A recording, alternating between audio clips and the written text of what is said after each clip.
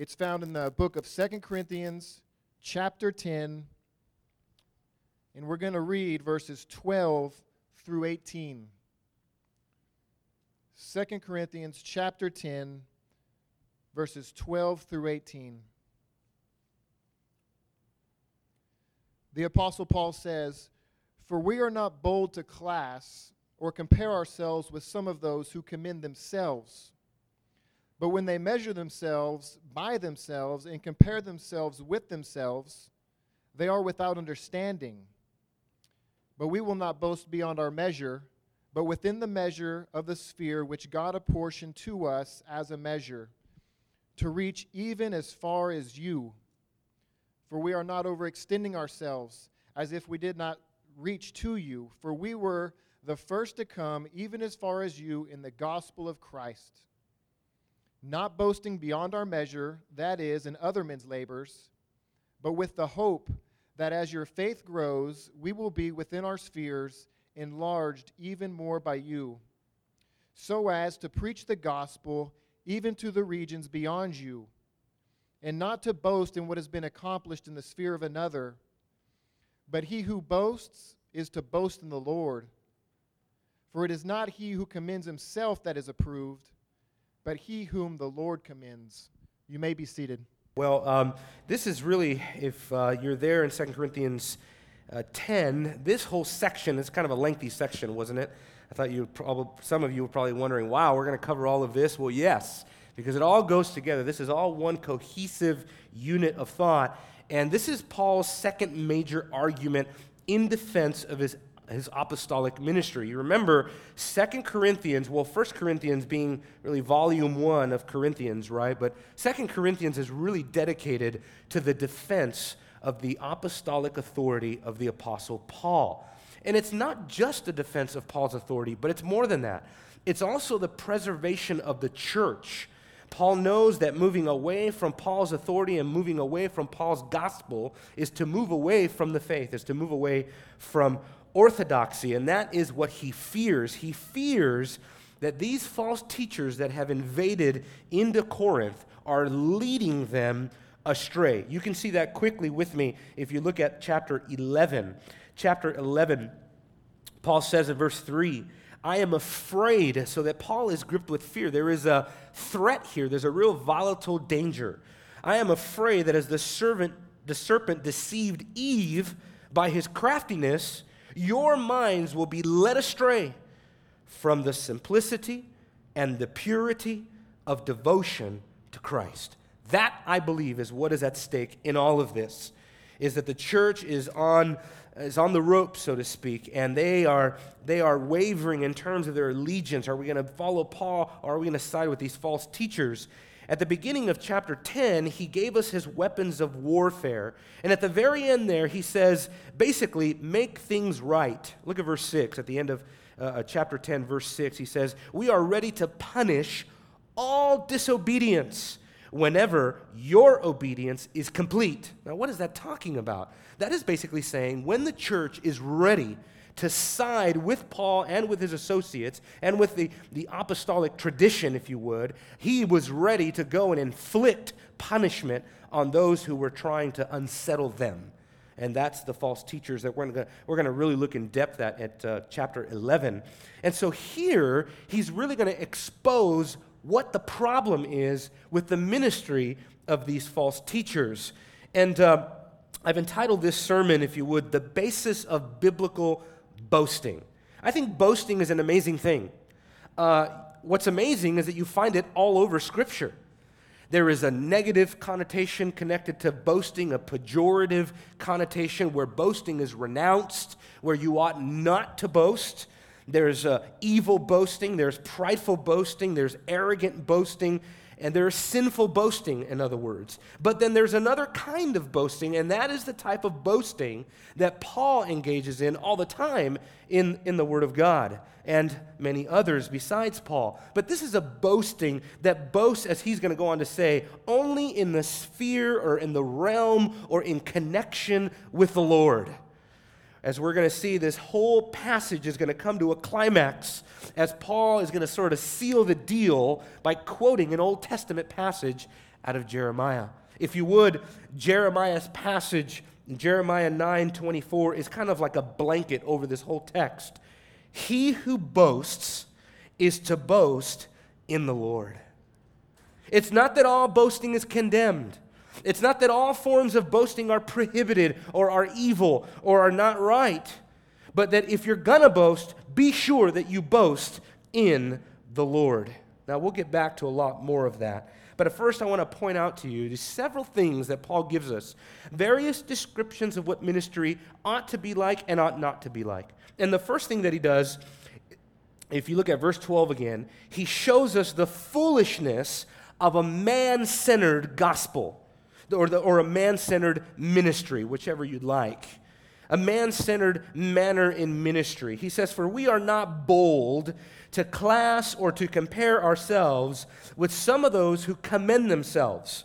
But when they measure themselves by themselves and compare themselves with themselves, they are without understanding." There's the foolishness. The foolishness is that they are so daring. Notice Paul's play on words, kind of sarcastic little tinge in what Paul is saying there. Saying, I'm not so brave so as to boast in this way, to begin comparing ourselves with others and commending ourselves. Now, this is a very powerful argument if you've been following along in the book of Corinthians. If you go back, for example, to chapter 3 of Corinthians here, we get something of a clue of what's going on in Corinth, that Paul is probably being derided as seeking to present commendation from others. Look at what he says in verse 1. Are we beginning to commend ourselves again? He says, or do we need, as some, letters of commendation to you or from you? In other words, there were those that were trying to impress the Corinthian church with human commendation. We say, well, we have approval from so-and-so over here in this city. Probably, if the Judaizers are in view in this text, in this book, probably they're saying, we have approval from the Jerusalem church, and here's our letters to prove that. You see? And Paul is saying, no, on the contrary, he is not like that. Paul's commendation, as we're going to come to find out, comes only and solely from God. So, it is the man-centered ministry that is foolish. As he says, they are without understanding, and this whole thing is really going to develop. And the whole reason why is because they have chosen a false standard of commendation. They say, well, we meet the approval of other men. If you would, all of these false teachers, they've built sort of a network of men that will rub each other's back and commend each other and backslap each other, and and they'll clear each other and they'll vouch for one another, but none of them cares about the heart. They don't care about what God really thinks. And isn't that so true today? So many ministries are done with the approval of man in mind. Well, we're going to have a church that people like.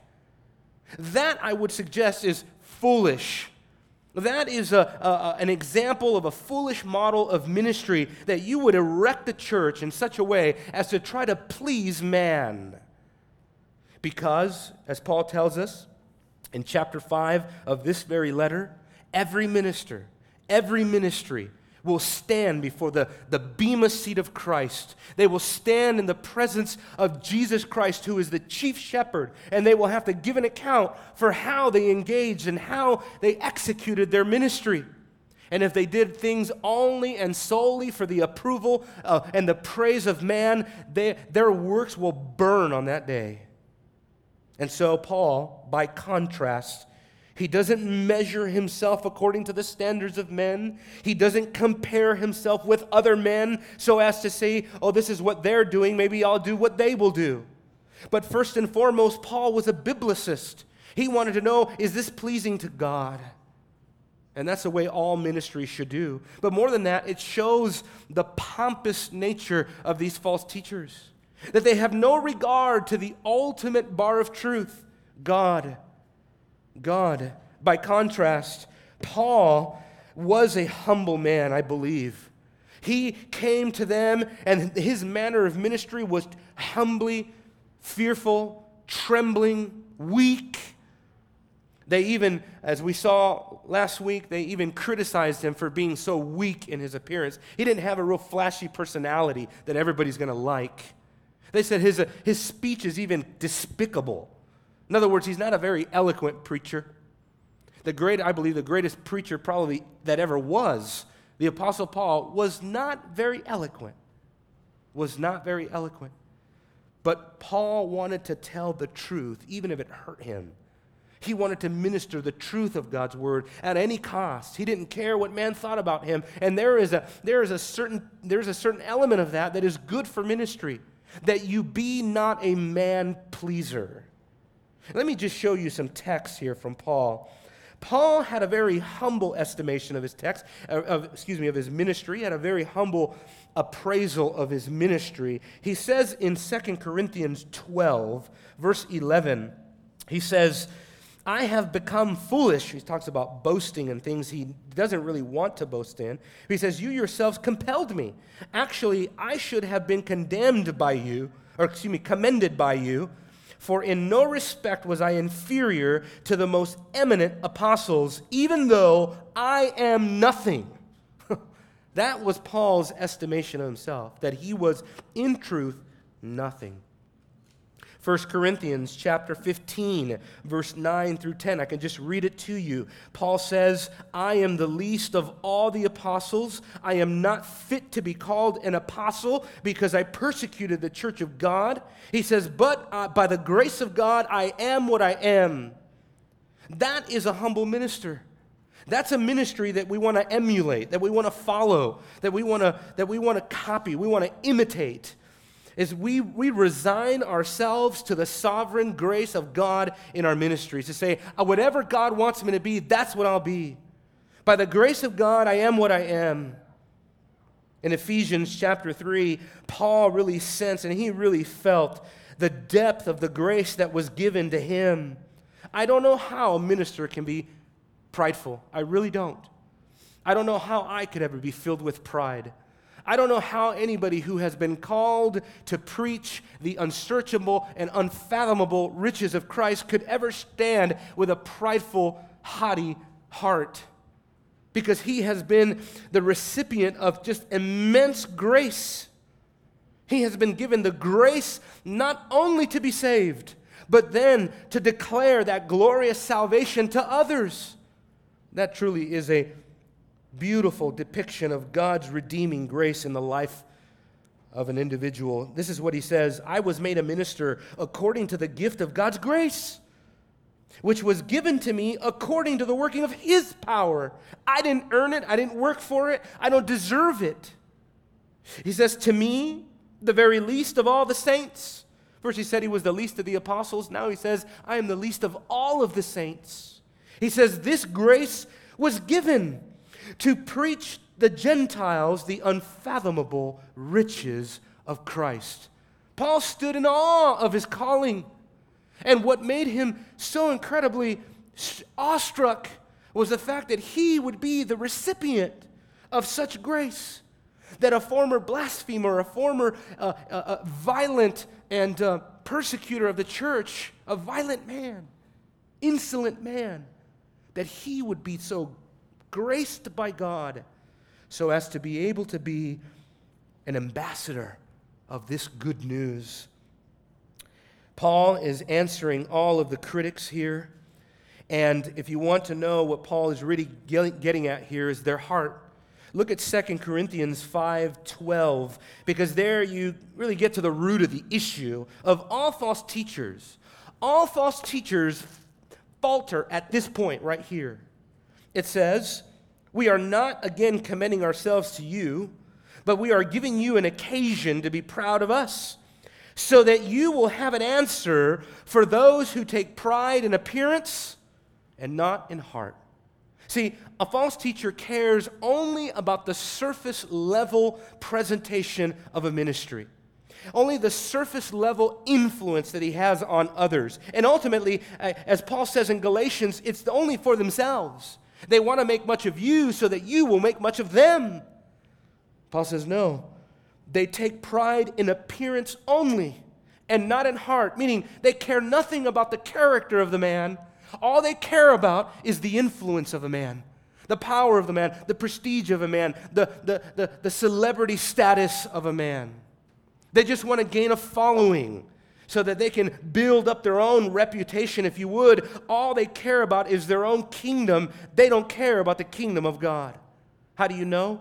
Because they don't care about the heart. They're not concerned with true godliness, true sanctification. These false teachers were without understanding, Paul says. They're without understanding because they're too full of themselves.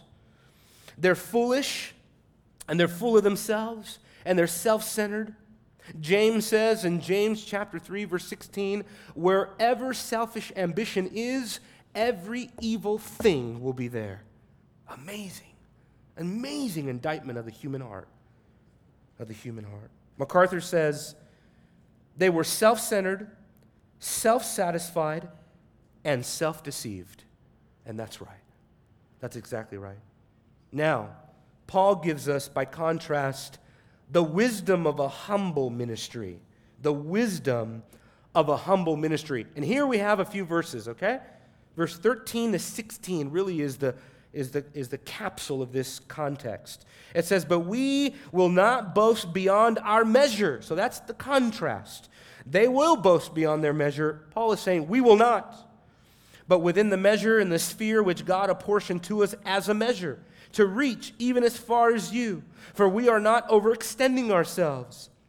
He says, as if we did not reach to you. For we were the first to come even as far as you in the gospel of Christ. Not boasting beyond our measure, that is, in another man's labors, but with the hope that as your faith grows, we will be within our sphere, enlarged even more by you, so as to preach the gospel even to the regions beyond you, not to boast in what has been accomplished in the sphere of another.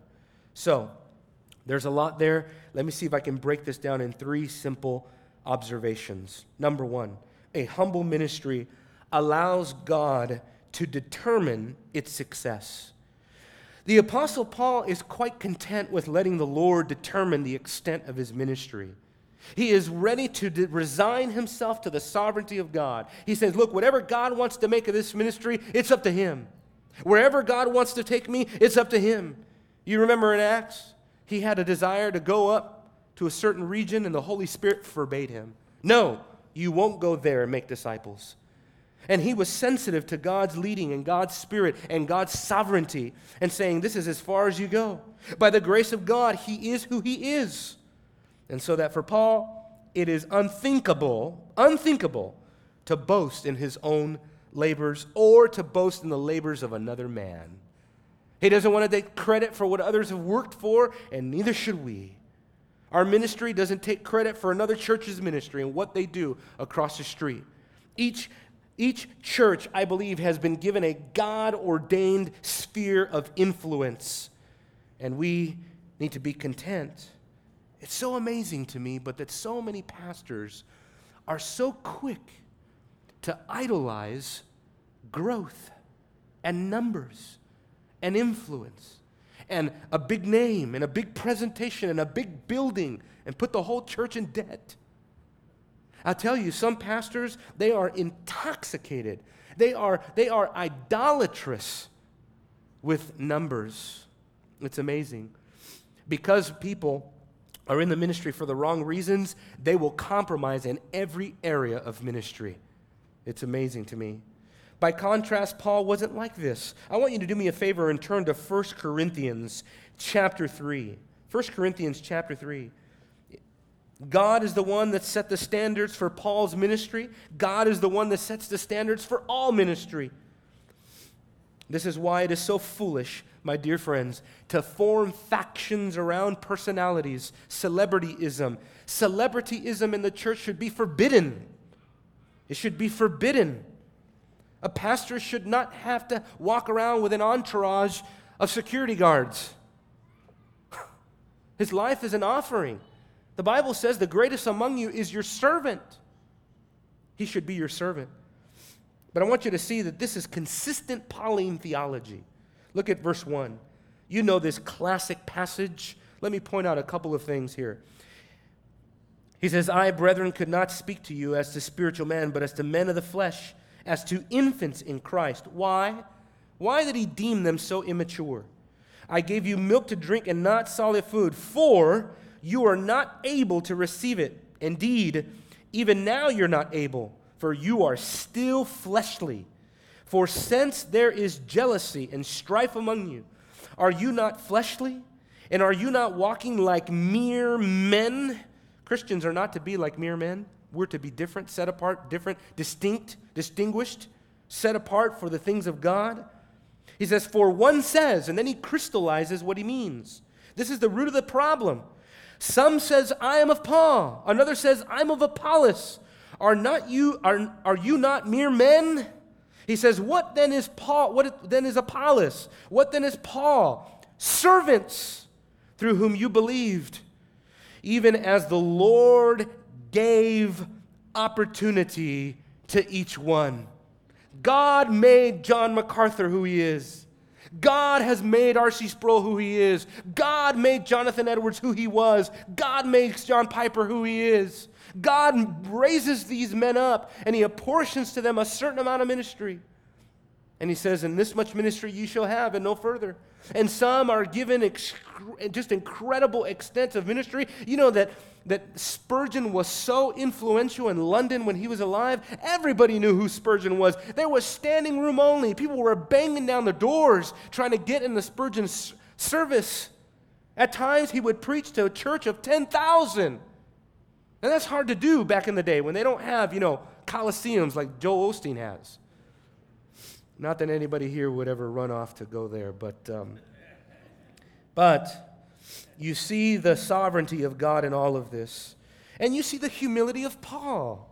He says, look at verse 6, I planted, Apollos watered, but God causes the growth. Oh, I tell you, a good ministry, this is what a good ministry is. They give all the glory to God for everything. For everything. So then neither the one who plants nor the one who waters is anything, but God who causes the growth. That's the kind of growth that we want. That's the kind of growth we want in our church. God caused growth. God-centered growth. God birthed growth. James chapter 1, verse 17 and 18, it says, God by his word gave birth to us. And that's the type of ministry that we want to see. So we want to get out of God's way and just say, Lord, we submit to you that this is the pattern that you've given us to. This is the way you want us to conduct ourselves in the church. We're going to follow your word, and we're just going to submit to your sovereignty, and whatever you want to do with it, you do with it. And the second thing is this, not just the fact that a humble ministry allows God to determine its success. A humble ministry refuses to take the credit for the work of others. You can't boast in what others have done. You can't take credit for conversions you didn't cause. You can't take credit for discipling somebody that you did not disciple. You can't take credit for any of that. But Paul knows that he is within his sphere of boasting. He says, for we are not overextending ourselves as if we did not reach to you. In fact, he did. As a matter of fact, he says, we were the first to come to you. So if anybody has bragging rights here, Paul does. He was the first missionary there. He was the first one to bring the gospel to the Corinthians and see a church be born. But as is so often the case, people rise up from within or from without, and they begin to try to unsettle the church. You can see this on mass scale if you look over the denominational landscape of the evangelical church. You can see how Presbyterianism first began, conservative, solid, sound, and then, little by little, because of the emergence of certain false teachers, certain corners of every denomination go astray. Wish that we could spend more time there. The other thing is this, a humble ministry is also a gospel-centered ministry. Look at what he says. Speaking about boasting, the boasting that he hopes to do is in connection with the hope that he has. Look at what he says here in the text. What verse is this? He says in verse 15, not boasting beyond our measure, okay? But this is the boasting he does want to engage in. But with the hope that as your faith grows, we will be within our sphere, enlarged even more by you. And what's the point? Self-edification? Is Paul just looking to be affirmed by the Corinthians himself? No. Paul was a gospel-centered minister. Look at what he says. He says, but beyond that, he says, so as to preach the gospel even to the regions beyond you. I love Paul because he is so gospel-centered. He's so missionary-minded. He always has the advancement of the gospel in his heart. That's what he always has. You want to talk about a visionary for the gospel? Paul didn't see the Corinthian church as an end to itself. He saw it as a launching pad for the gospel to go even beyond the regions of Corinth. May God in His sovereignty be so pleased to move among us that our church would just be a stepping stone, a launching pad into all the nations of the world. He can do it. Thirdly, we looked already at the foolishness of a man-centered gospel, at the wisdom of a humble ministry, or a foolishness of a man-centered ministry, I keep saying that. I'm so used to thinking of man-centered gospels as things that you attack, but anyway. But thirdly, he gives us this final point, and that is this: the power of a God-centered ministry. Look at the text, verse 17. But he who boasts is to boast in the Lord. For it is not he who commends himself that will be approved, but the one whom the Lord commends. That is the one that will be approved. I believe that the Apostle Paul was gripped with the fear of God at this point when he even thought about this. I just want to read to you now 2 Corinthians 5, verse 9. He says, therefore I make it our ambition, whether at home or absent, to be pleasing to Him. For we must all appear before the judgment seat of Christ, so that each one may be recompensed for his deeds in the body according to what he has done, whether good or evil. That's breathtaking for every person here. I would say even more so for the pastor, the minister. But you know what James says? James chapter 3. Let not many of you become teachers, my brethren, knowing that you will receive a stricter judgment. And I take that to mean eschatological judgment, not just judgment, criticism from other men. Oh, that's true, and that can be painful, and that at times can be very stressful and all of that. But I believe that he is speaking about the judgment seat of Christ there, that we will receive the stricter judgment. The minister comes into the ministry with one overarching prayer: God, have mercy on me. God, have mercy. But look at the manner of this boasting, friends. He who boasts is to boast in the Lord. I want to close this message with an evangelical message. I want to bring you back to the gospel here. Turn with me to Jeremiah chapter 23. Jeremiah chapter 23. Chapter 9, verse 23. Another very familiar text, but a very important text. Talking about our proper sphere of boasting. I want to remind us all of this simple thing because we live in a world saturated with pride. Saturated with the glory of man. Saturated with what men can do. The applause of what we love to be stroked by other people. We loved our ego to be built up and stroked by others. That's just the way our sinful hearts work. I mean, think of Hollywood, for example. I was reading one commentary. Think of Hollywood, for example. I mean, just a society of self. Look how great she is. Look how beautiful she is. Look how great he is. Look how tough and buff and good-looking. And it's just self. It's just a citadel of idolatry.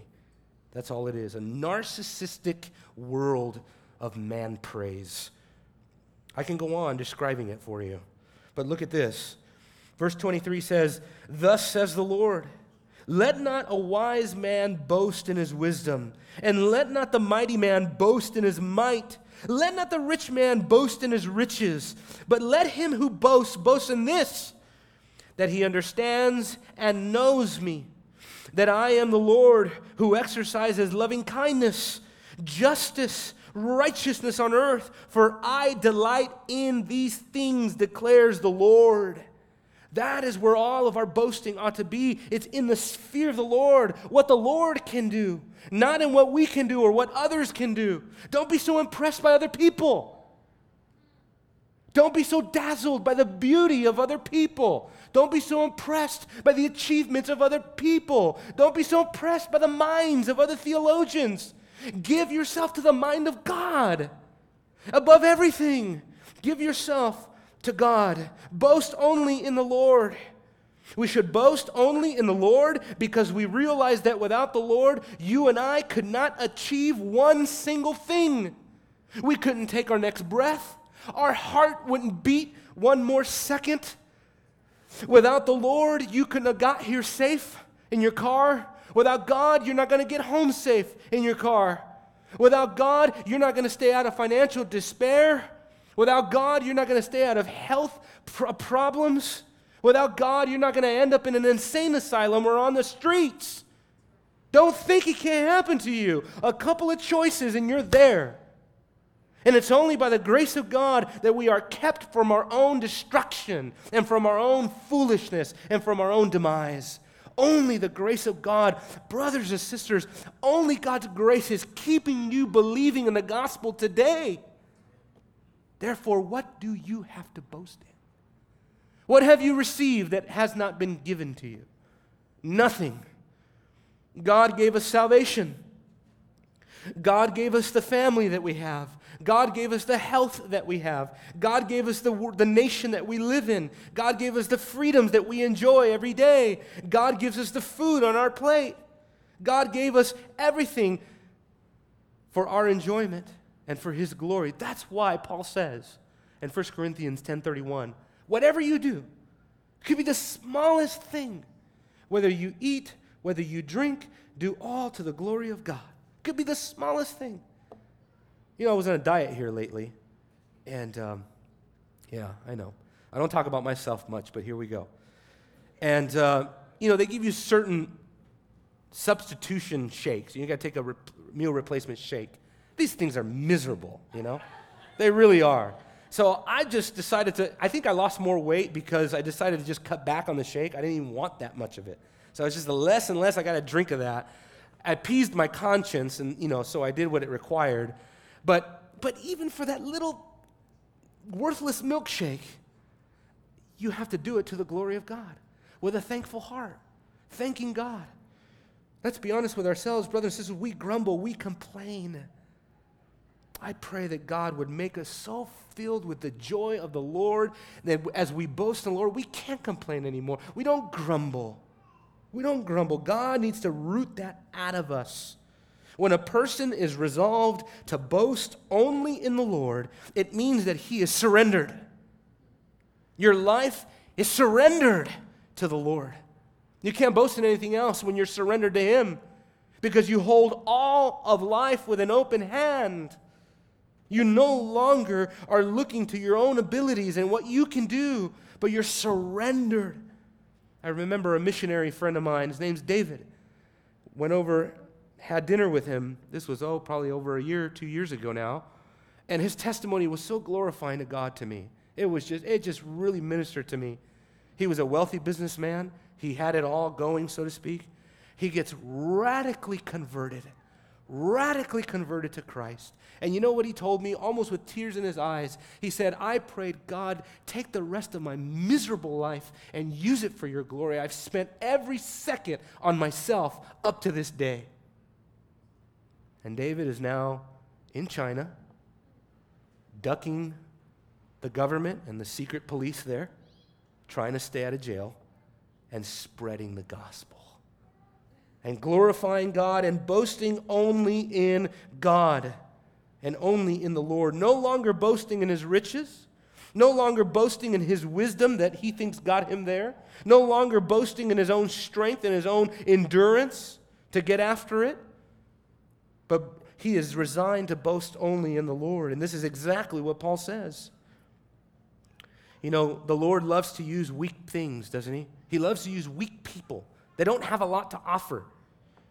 He says, Paul says in Corinthians 12:9, you know this verse, my grace is sufficient for you, for power is perfected in weakness. You can't impress God with your power. God likes to work through weakness, brokenness, contrition. Empty yourself and he will fill you. Less of you and more of him. That's the way it works. He says, therefore, I would rather boast in my weakness so that the power of Christ might dwell in me. Therefore, I am well content with weakness, insults, distress, persecutions, difficulties for Christ's sake. For when I'm weak, then I am strong. That is the life of a surrendered Christian right there. Willing to be weak so that God can be strong. Willing to have no glory of your own so that he takes all the glory all the time in all of your life. Let's pray. Father, Lord, if we're honest with ourselves today, we confess that we have far too much glory. We have far too much pride in our own hearts. We want to boast in our own abilities and in our own gifts that you've given us, in our own riches and finances. And God, we pray that you would take out all of those idolatrous impulses out of us and give us something far better. Give us something far better, Lord. Help us to be like Paul, like Jeremiah. Help us to be resolved to boast only in the Lord. That's what we want. We want to boast in you and only in you. And we pray, God, that you would receive glory from us as we choose to empty ourselves of ourselves, as it were. Help us, Lord, to realize just how dependent we really are. Oh, Lord, the Bible says that our breath is in your hand. The Bible says that you can summon us at any time, that our soul could be required of us of any moment. And so, God, we echo the prayer of our brother David. We've lived far too long all for ourselves. Please use the rest of whatever remaining moments we have on this earth to glorify your great name. We will never regret it. And in eternity, we will praise you and praise you forever. Thank you, Lord. We bless you. It's in Jesus' name we pray. Amen.